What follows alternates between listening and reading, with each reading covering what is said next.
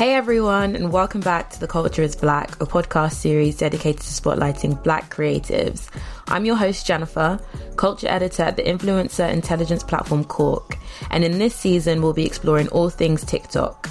So, let's get into it.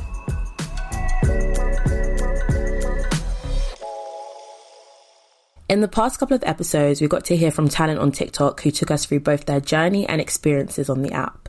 But to round up this season, I wanted to do things a little bit different and offer some much needed insights for brands looking to work with Black talent in this space. Joining me to provide this is my friend Tanya Nyamazawa. Tanya is an account manager at the advertising agency M&C Saatchi and co-chair of the Heritage Network there. This is an employee-led network aiming to increase inclusivity for ethnic minorities. In this episode, we share what we've learned from TikTok so far, our thoughts on how brands can do better, and why digital platforms also need to hold some sort of accountability. But before we get into this, I just want to emphasize, all thoughts expressed in this episode are our own.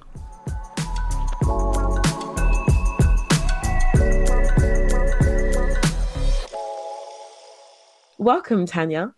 Thank you for having me. So in past episodes, I got to speak to Bash the Entertainer, Nife and Regina, who are all quite big in the Black British TikTok scene. And I thought the interview was quite interesting because one thing that I kind of took away from speaking to them was how important community was. Because I think quite often, especially in the past years, when we see digital stars or content creators, we often focus on America. And I thought it was quite interesting to see how the Black British content creators have kind of formed their own little community and are helping each other. I thought that was really, really cute. Yeah. It's nice that you always see that sense of community between them and you're like, oh, these two are collabing, but they genuinely seem like friends. Exactly. And I think that's something that we have as a bit of an advantage here in the UK. I feel like the people that we actually do see in these collabs, other than agency created collectives like the Wave House, I feel like are more genuine. Those relationships are more genuine, and that's why their content does so well. Especially with the dancers, like Regina and Nife, and even Sophia. I just feel like you can just see that they're good friends because it carries out into their synchronization when they dance, and I think that's really, really important. And I would even say to brands, that's quite an important thing to have when you're working with influencers or more than one influencer. I think take into account their ecosystem and who they're friends with or who they've collaborated with to create really good, authentic content, because people can see through the relationships. I know I definitely can. Definitely. And I think that's a good point.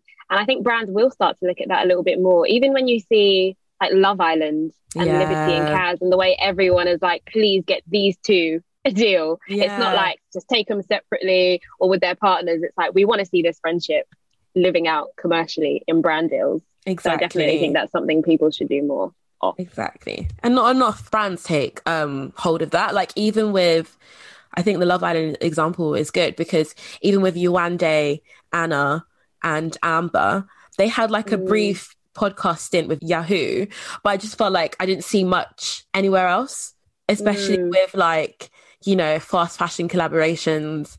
I just didn't see that. They were obviously quite a significant trio in the house, or in the villa rather, and yet it wasn't sort of replicated commercially, which I think is kind of brands kind of took a loss on that. I don't think they realized that. Such a missed opportunity. And even if you look at the success of the Press podcast, with Nella, Adiola and Mariam, it's doing so well. And it's just because when you listen to them talk, it's actual friends speaking, not just random influencers you've forced together to have a conversation. Exactly. And it just carries through really well. It's perfect. Well done to BBC Sounds for getting them on that podcast. I genuinely think it's one of the best moves. Honestly, because I literally watch all of their videos on YouTube, and I'm just these lot are just so funny. I don't understand how they don't have a podcast. So yeah, that was a great move. So Tanya, do you watch TikTok? Yes, I do. I am a TikTok fan. I'm borderline obsessed. When you see that advert where it's you've been on TikTok for a while, maybe stop scrolling. I'm why'd you keep showing me this? Wow. Are you okay? Another question.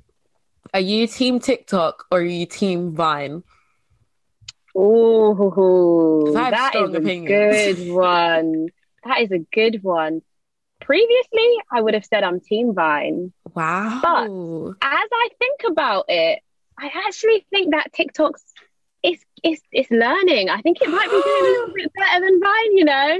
I hate to say it. Wow. I'm I personally feel offended. like I know you love Vine. I love Vine. You love Vine till Vine. I die. Honestly, even going to meet Vine stars, meet and Please, greets with Vine stars. please don't expose my life. That was an old time in my life. It was a different time. We were young. We were young. We were young and naive.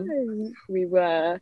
But I feel like sometimes we're a little bit wrapped up in the nostalgia of Vine and of like how Mm. we remember. You know, it's that thing where it's like, you know, you're always going to remember like the past is better than it was because it's not there anymore. Yeah. But I think I don't know, sometimes when I think about Vine, I'm just like the forced comedy of it, or the fact that I don't feel like maybe smaller Viners really got the opportunity to shine. I felt like it was that kind of Mm. whole group of like King Batch, Lily Yeah. Pons, all these guys that would like collab together. And it was almost just like gatekeep that you couldn't really crash into the market and do really well at a point. And I felt Yeah. like TikTok's a bit different. I think you can be quite small and it can be so random, but your stuff can go viral and you can Yeah. blow up and it can be about anything and everything. It doesn't just have to be comedy and there's no blueprint or formula. So I quite like that about TikTok.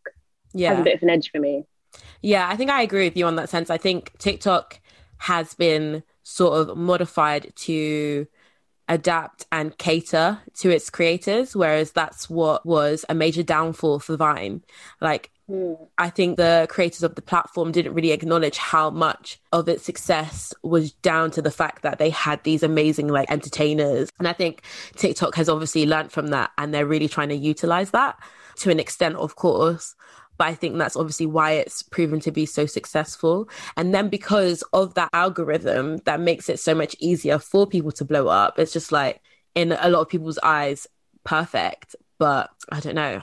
I think I like Vine because I think it was more authentic. It produced more authentic content. Whereas I think sort of that idea that, oh, I can go viral on TikTok and really become this like star is getting to people too much. And so like the content to me, on occasion sometimes feels forced and I don't like it. Mm, And then also even the yeah. platform itself is making all these changes that I just think in the long run can actually be quite damaging. Like even expanding its length to 3 minutes, and potentially expanding it to 10 minutes is kind of ridiculous when obviously you have a platform like YouTube that's there for long form content.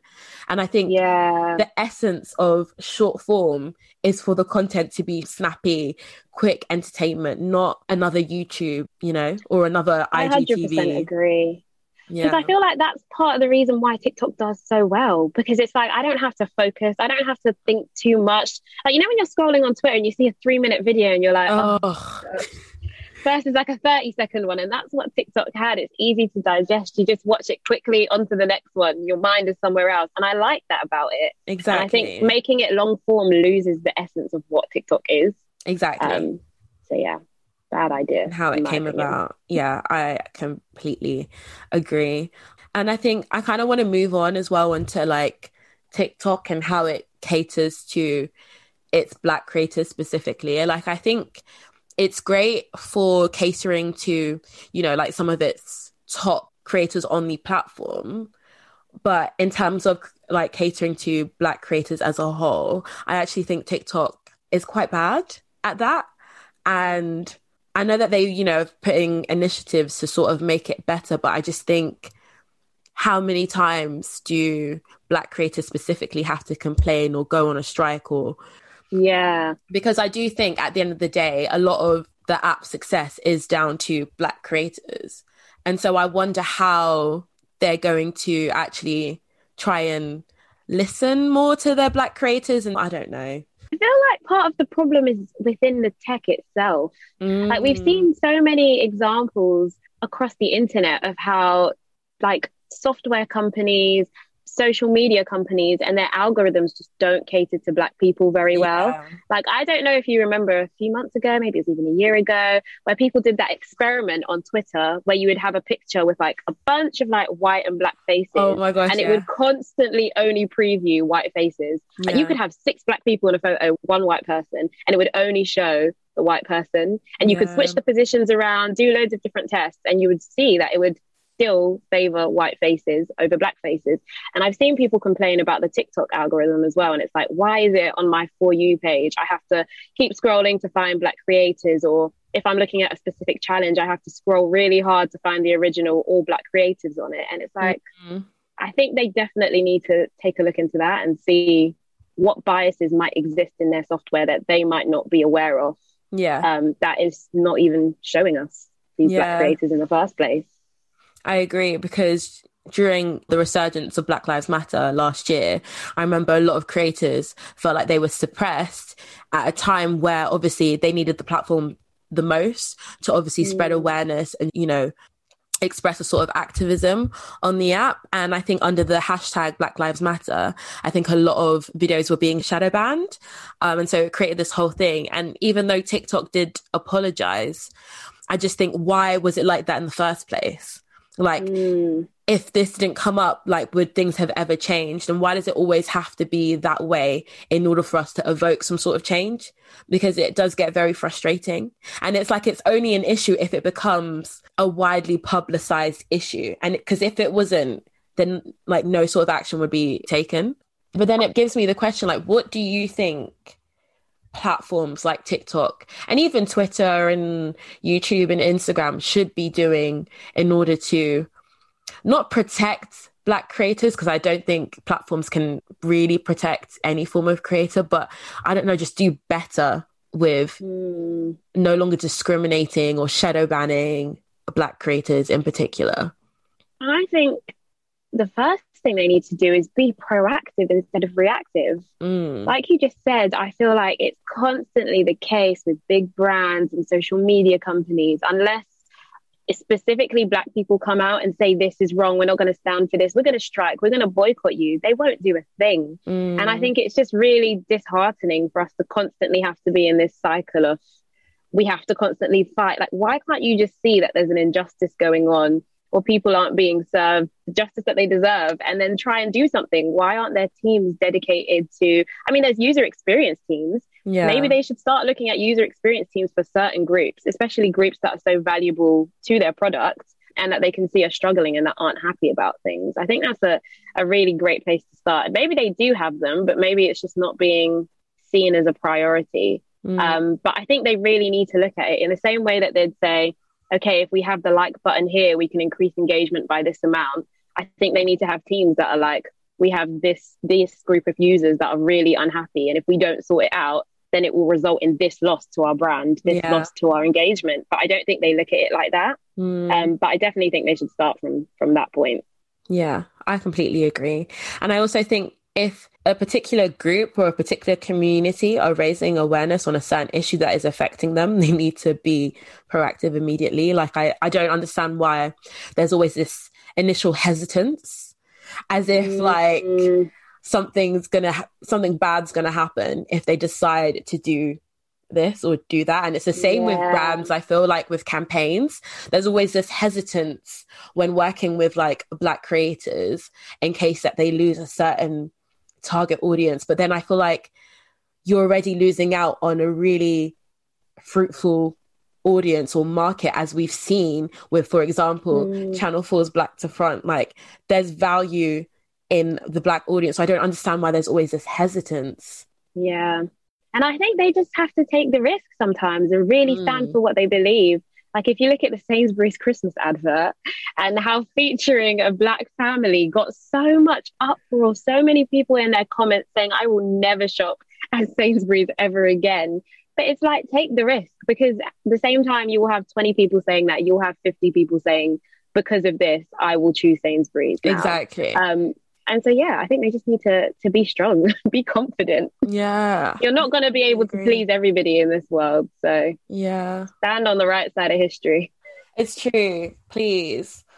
Oh my gosh. And also, I just feel like, Okay, with brands and TikTok campaigns especially, I feel like they never, well, not never, but I feel like quite often they don't seem to get it right. And I don't understand why it's so hard to get it right. I feel like with brands and campaigns, what is actually quite worrying as well is sort of like the discrepancy between Black influencers and white influencers. I think talking to Bash in the first episode of this season was really interesting because I think he shed a light on sort of like the stark difference between how much a white influencer with the same following, the same sort of engagement, or maybe even slightly lower, would get paid more than him, which I find absolutely insane. And I'm not surprised, but obviously I'm still disappointed, you know? And I just wonder why that is still a thing, especially with brand campaigns, and why it's so important for Black people and people of color and white people to be talking about how much they're getting paid when it comes to campaigns. Definitely. And I think that just shows you that brands are basically saying we inadvertently value you less, like Black creatives. We value you less, even though on paper your statistics may show that you should be valued higher than other people. And I think it does come down to people within those companies having to check their own bias. I think that's how it seeps into a lot of this stuff. If people aren't willing to figure out or sit down and think, why am I willing to pay a creative who has got less of an impact than a Black creative who's got more of an impact? Like, why is that? And I think those conversations really need to be had in those spaces, but they're not being had, which is why I think we're seeing a lot of this discrepancy. I think part of it is because there is a bias to thinking that certain creatives are more palatable, they're more relatable, they're more marketable. And I think these are some of the things that brands might be placing importance on. And then it's that importance that they're placing on these things are being shown in the pay discrepancy, which is all part of the bias, sadly. Yeah, I think it's also just quite frustrating because, like you said, I think one word that kind of struck out to me was, you know, being palatable, because I think it goes back to this whole way of kind of cultural appropriation on the app and even in the entertainment industry as a whole, how a Black dancer can create a sort of challenge or some sort of content or some sort of trend. And let's say a white creator who has slightly more followers can sort of just deflect that whole challenge, that whole originality, and create it and make it as though it's their own. And I think that's very frustrating sometimes, because I think when it comes to brand campaigns, or even like inviting people onto media powerhouses or shows or stuff like that, seeing the white influencer is because it's more palatable to the audience. Yeah. I find it interesting also how Kiara Wilson, who created the Savage challenge to Megan Thee Stallion song, has copyrighted her dance moves. I find this really interesting just because I genuinely didn't know, I might sound stupid, but I just didn't know you could copyright dance moves. So I actually find it very interesting that, I guess, obviously following this ongoing issue on TikTok, which is pretty much reflective of every other industry, how she didn't actually initiate it. Actually, an organization, I believe, or another choreographer teamed up with Logitech to help support 10 creators of color in copywriting their dance moves, which I think is really, really interesting. But I just wonder the technicalities of it all and how it works, because I do know a lot of people are like, their response is, okay, let's just copyright it. But I feel like not everyone has the means to go down that route, number one. And number two, I just feel like, doesn't that complicate things even more? Yeah, I know exactly what you mean. And that's why it's so unfair. But I feel like brands, the people with the power and the money, should really be acting responsibly. Because not everybody is going to be able to, like you said, copyright their stuff. Like if you look at the young lady, her name escapes me, who had, what was it, Lizzo's song. She wrote the first line of Lizzo's song. Or was it I can't remember her name, which is very unfortunate. I remember she was in a Clubhouse room talking about it and how she had to get a music lawyer to help her. I hope I'm not misquoting her, but a music lawyer to help her figure out how much she should even be getting for writing that song and the compensation of, you know, having a hit song that she contributed to, but not receiving any money in songwriting fees. Wow. But if she didn't have, you know, that support on Twitter where people were like, she co-wrote this song essentially and hasn't been given any credit. If she didn't have people reach out to her to give her help and advice, it would have been another person that was kind of done dirty by the big dogs, sadly. Yeah, I So the agree. copywriting conversation is a very interesting one, but I think, as is with a lot of things, it will only help those with a lot of exposure or privilege. And Mm. you'll end up with some creators that, again, get swept by the wayside. Exactly. So I feel like it's just difficult. It's very difficult to navigate. And obviously, this has been going on for such a long time that I don't really know how we completely navigate this whole thing. I think what we said about community is obviously one way that is proving to work right now. But as we've sort of spoken about throughout this episode, it's just the platforms and brands just need to do better in general and take more of a bigger step. Will they? But it's frustrating because it's like this is an opportunity for a brand to work with, you know, Black talent, someone who is obviously emerging, who is just as good or doesn't even have to be emerging, and kind of put their name out there. And I don't know, I find it frustrating that it's the same cycle over and over and over again. Like, I think the Addison Rae example is like one of the best, because it was just like, you got someone who, like, okay, she's the second or third most followed person on TikTok to perform popular dances on TikTok, but they were created by Black people and people of color. And it's sort of like, you didn't do your research. This could have been a great opportunity to have all these dancers, all these creatives in the studio and perform the dances that they've created and shed light on them and their hard work.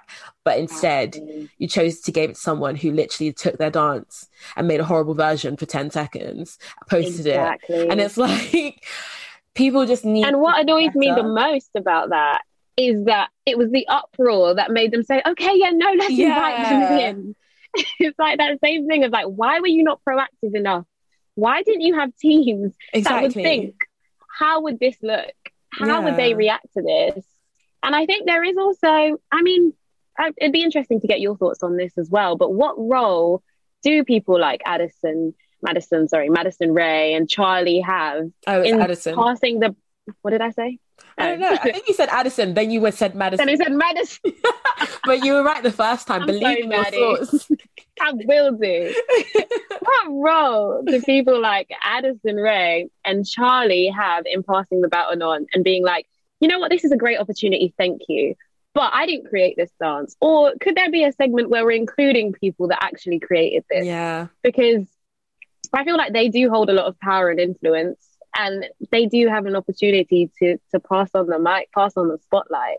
But yeah, it definitely is on brands.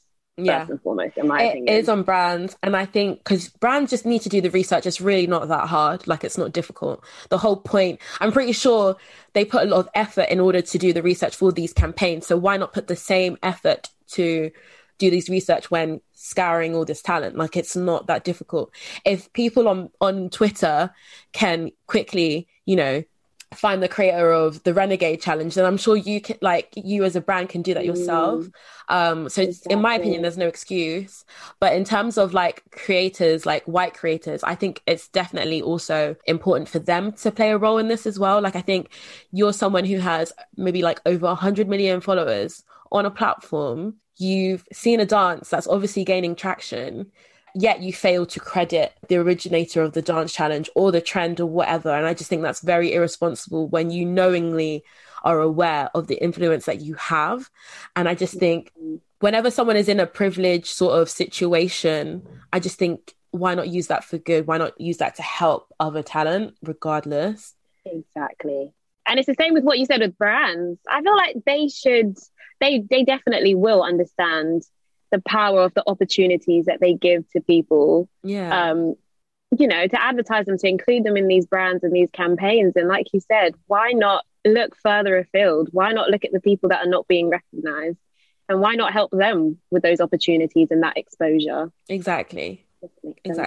And it's like, you know where you got the dance from, you know where you found it from. Like, just like, it's really, really not that hard. And I think all this conversation around dance challenges in particular on TikTok and like, you know, the Renegade by Jalea Harmon, and even Savage, and sort of like giving credit to these dancers. I love the fact that now when people create dance challenges and people recreate them, they now tag it like DC and then their at name. And I love the fact that, like, I was speaking to Regina about this, how someone recreated one of her dance challenges, and I saw in the comments, because the person didn't tag her name in it, loads of people were like, you forgot to tag Regina, this is Regina's dance challenge. And I was just like, I kind of love that community now. It's sort of like, okay, let's no longer rely on the platform or even the people stealing these dances. Let's rely on the community to sort of speak for us. And I think that's quite nice that there's sort of that community to lean into to sort of help credit your work. I think that's really, really like amazing to see. Yeah, isn't that how, which dance was it? Was it Renegade? Probably. Was it like the Black Twitter, like, basically? Yes, when everyone was like, no, we're not going to stand for this. Yeah. And then she finally got the flowers that she deserves. She did, but definitely wasn't. She deserved more flowers, but that's another conversation for another day. But I love that. I love the fact that Black Twitter just rallied and were like, nah, hold up, wait a minute. These girls did not create the dance challenge. It was Jalea Harmon. Like, give her credit. I think that's amazing. And I love that especially Black people on social media are so quick to rally up and do that. Like, I love it. I think it's amazing. Exactly. You saw the same with Addison Rae on Jimmy Fallon, where everyone started doing the side-by-side comparisons of like Maya Johnson, who like created the dance, and her doing the dance. And it's like, why couldn't you invite these guys to do their own dance? Look at the talent, look at the flair. It's just so much, not to discredit Addison, but it's just like, obviously when you're the originator of something, you have that flair that someone who's copied it doesn't have. And it's so obvious. So I don't know. White creators, brands, they just need to do better. And I just think, you know, it's difficult though as well, because I do want to say, like, obviously brands need to do better just to ensure like a better and more authentic campaign. But then at the same time, I do feel like brands sort of, what's the word? I don't want to say get off, but maybe like get off Black outrage. I just continue to believe that it's part of a marketing strategy, because it keeps conversation going. Yeah. It maintains that relevancy, which is very frustrating, because obviously in order for us to see a difference or see some sort of change, we have to speak up. But then at the same time, I feel like brands knowingly do things because they know we will speak up, but they won't do anything about it because they know that if they mess up again, we're still going to speak up about it. Exactly. And then even when you kind of look at like the boycotts, they don't last forever. I don't think it has the impact that we kind of hope it does sometimes. Like if you take the Black TikTok strike, I think it definitely did prove a point, and it was talked about, and it encouraged great conversation that needed to be had. But did it damage TikTok in any way? I don't think so. Not at all. I don't think so. No. And I feel like as well, we forget that we're all in our own little like bubbles.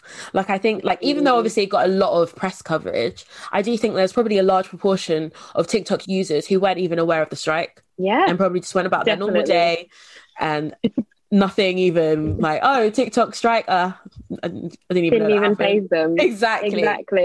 So, and I think that just shows the importance of like, yes, we should continue to speak out, but we need these brands and these social media companies to partner with us. Like we can't do it all on outrage. Exactly. Sadly. Exactly. Obviously, we've spoken about the Black TikTok strike and how that generated a lot of press coverage. It stirred up a lot of digital chatter. And I think it's really important with these strikes that it gains a lot of wide or mainstream coverage.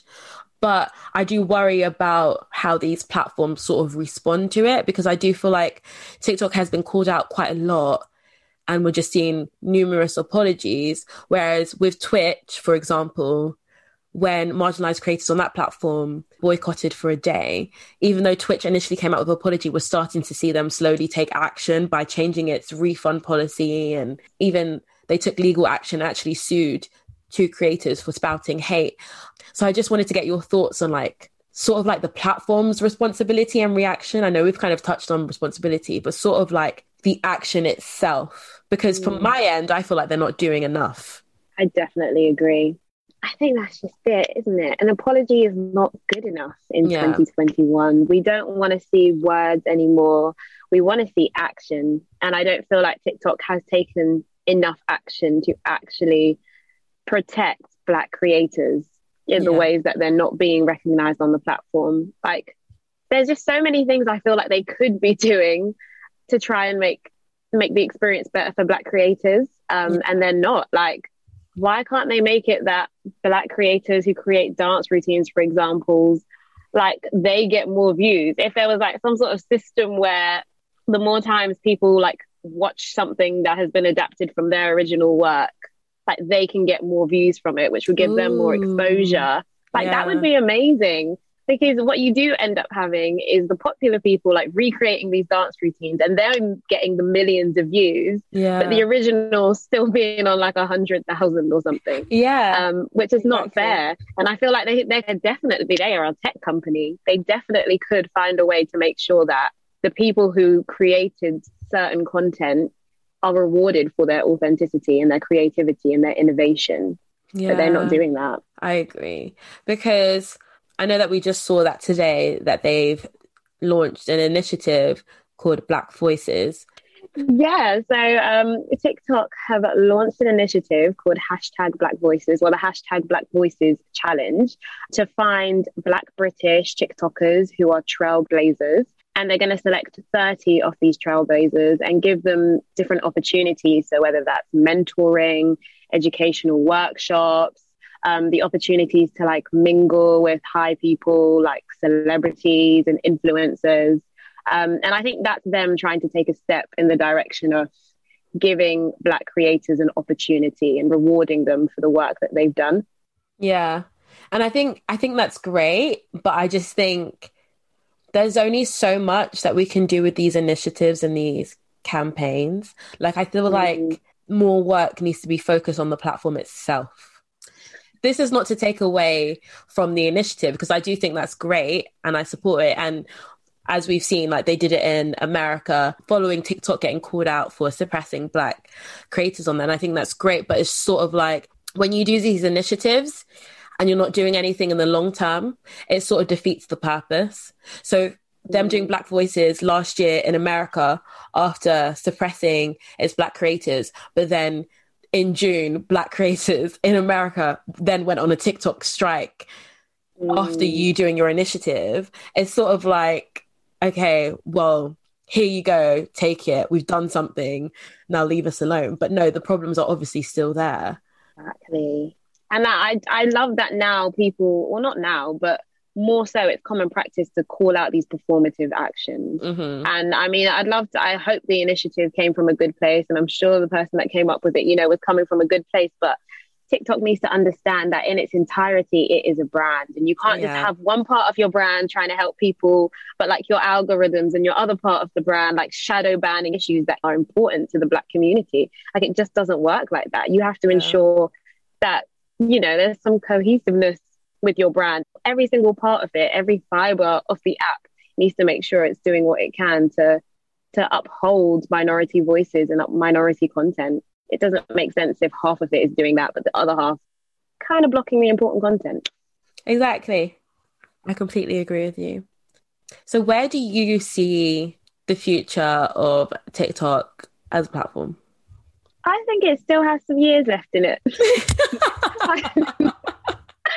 I think it can continue being the success it is. I think the amount of variety on TikTok is just what makes it so amazing. Like you can do absolutely anything. You can be a comedian, you can be into beauty, you can be into your kids, but like, living your life as a parent, a teacher, like anything can blow up on TikTok. And I just love how it's the ordinary daily things that are just interesting. Yeah. And I think it'll be interesting to see, because one of TikTok's best features, which is the fact that people can take a sound or an idea that someone's created and manipulate it and create in like so many different versions and iterations of that in a fun way, is one of its best features. But at the same time, that could be its downfall. Yeah. Because if people aren't properly credited, people are going to be like, well, I don't want to put my originality and my content on a platform just for it to be stolen, taken by someone else, and see them reap all the success and benefits.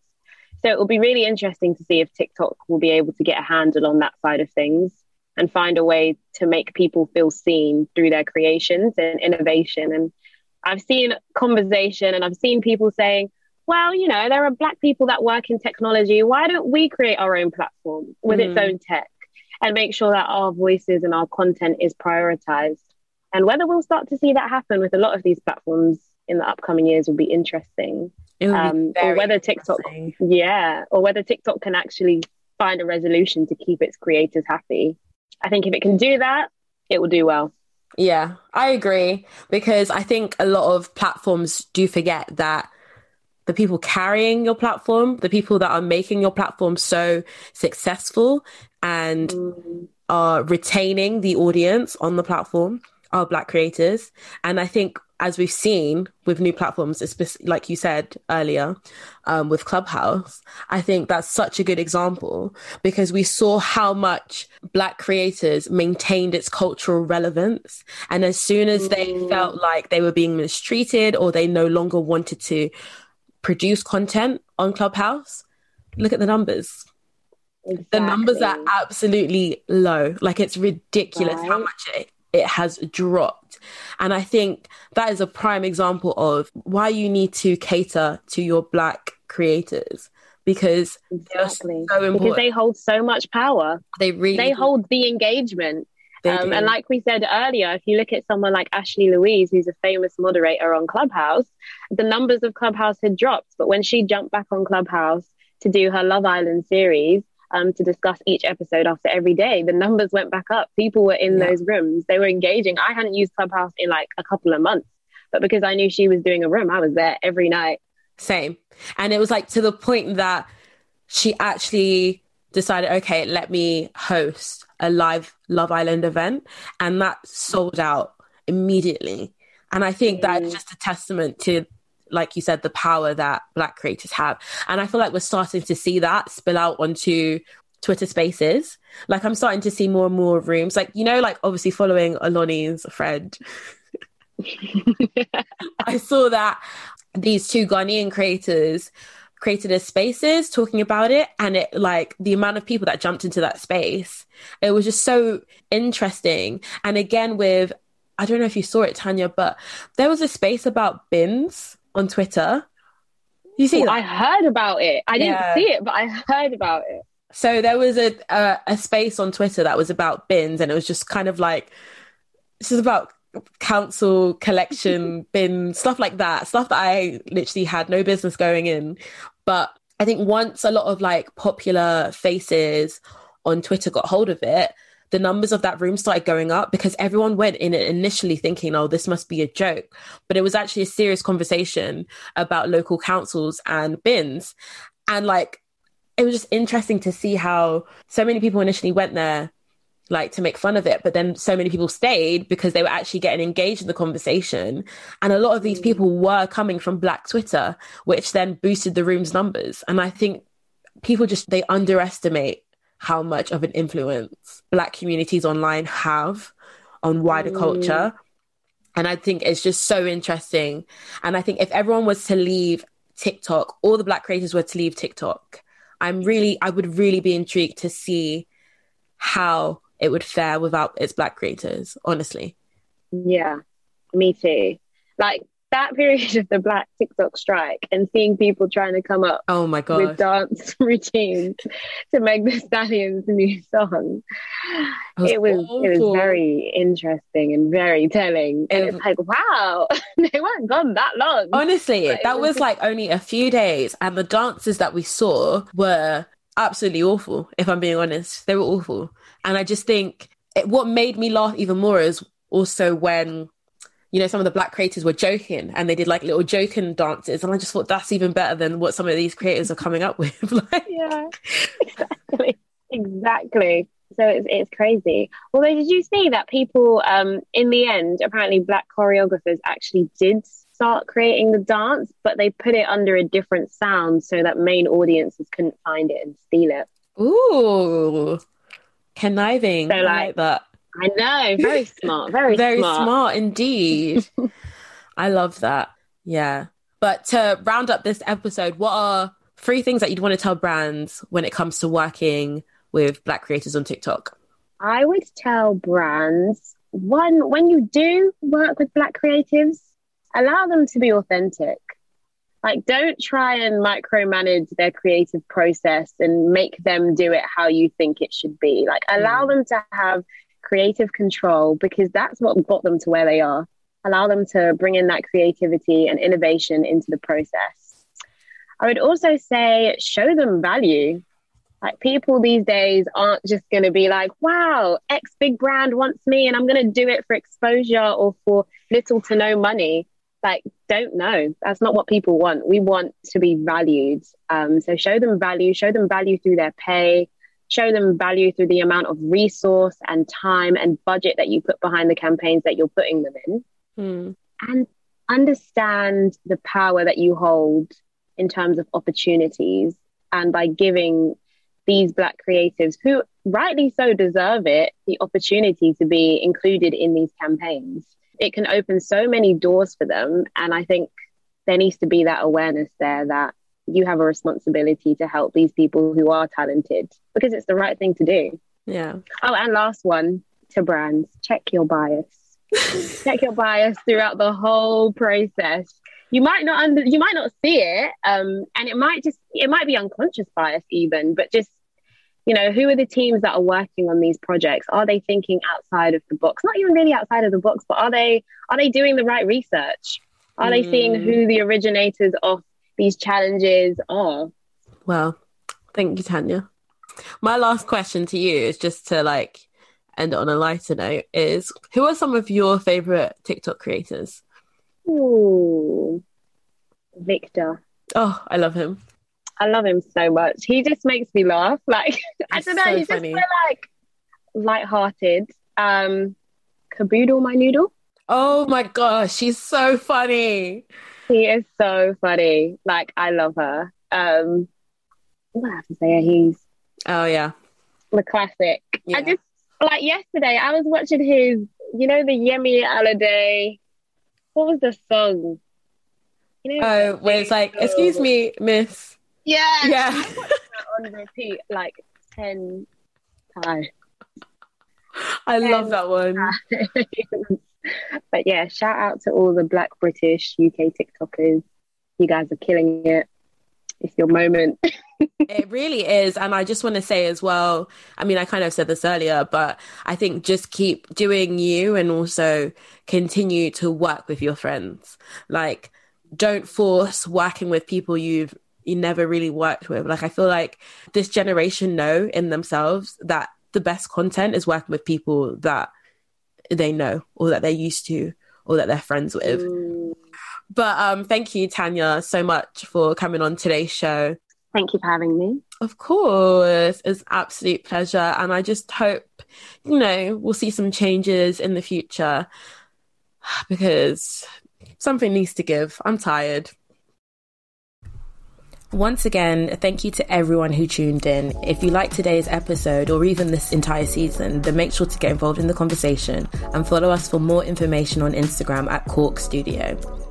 That's it for now, but we'll be back soon with another lineup of guests and more insightful conversations. Until then, as always, see you later and stay blessed.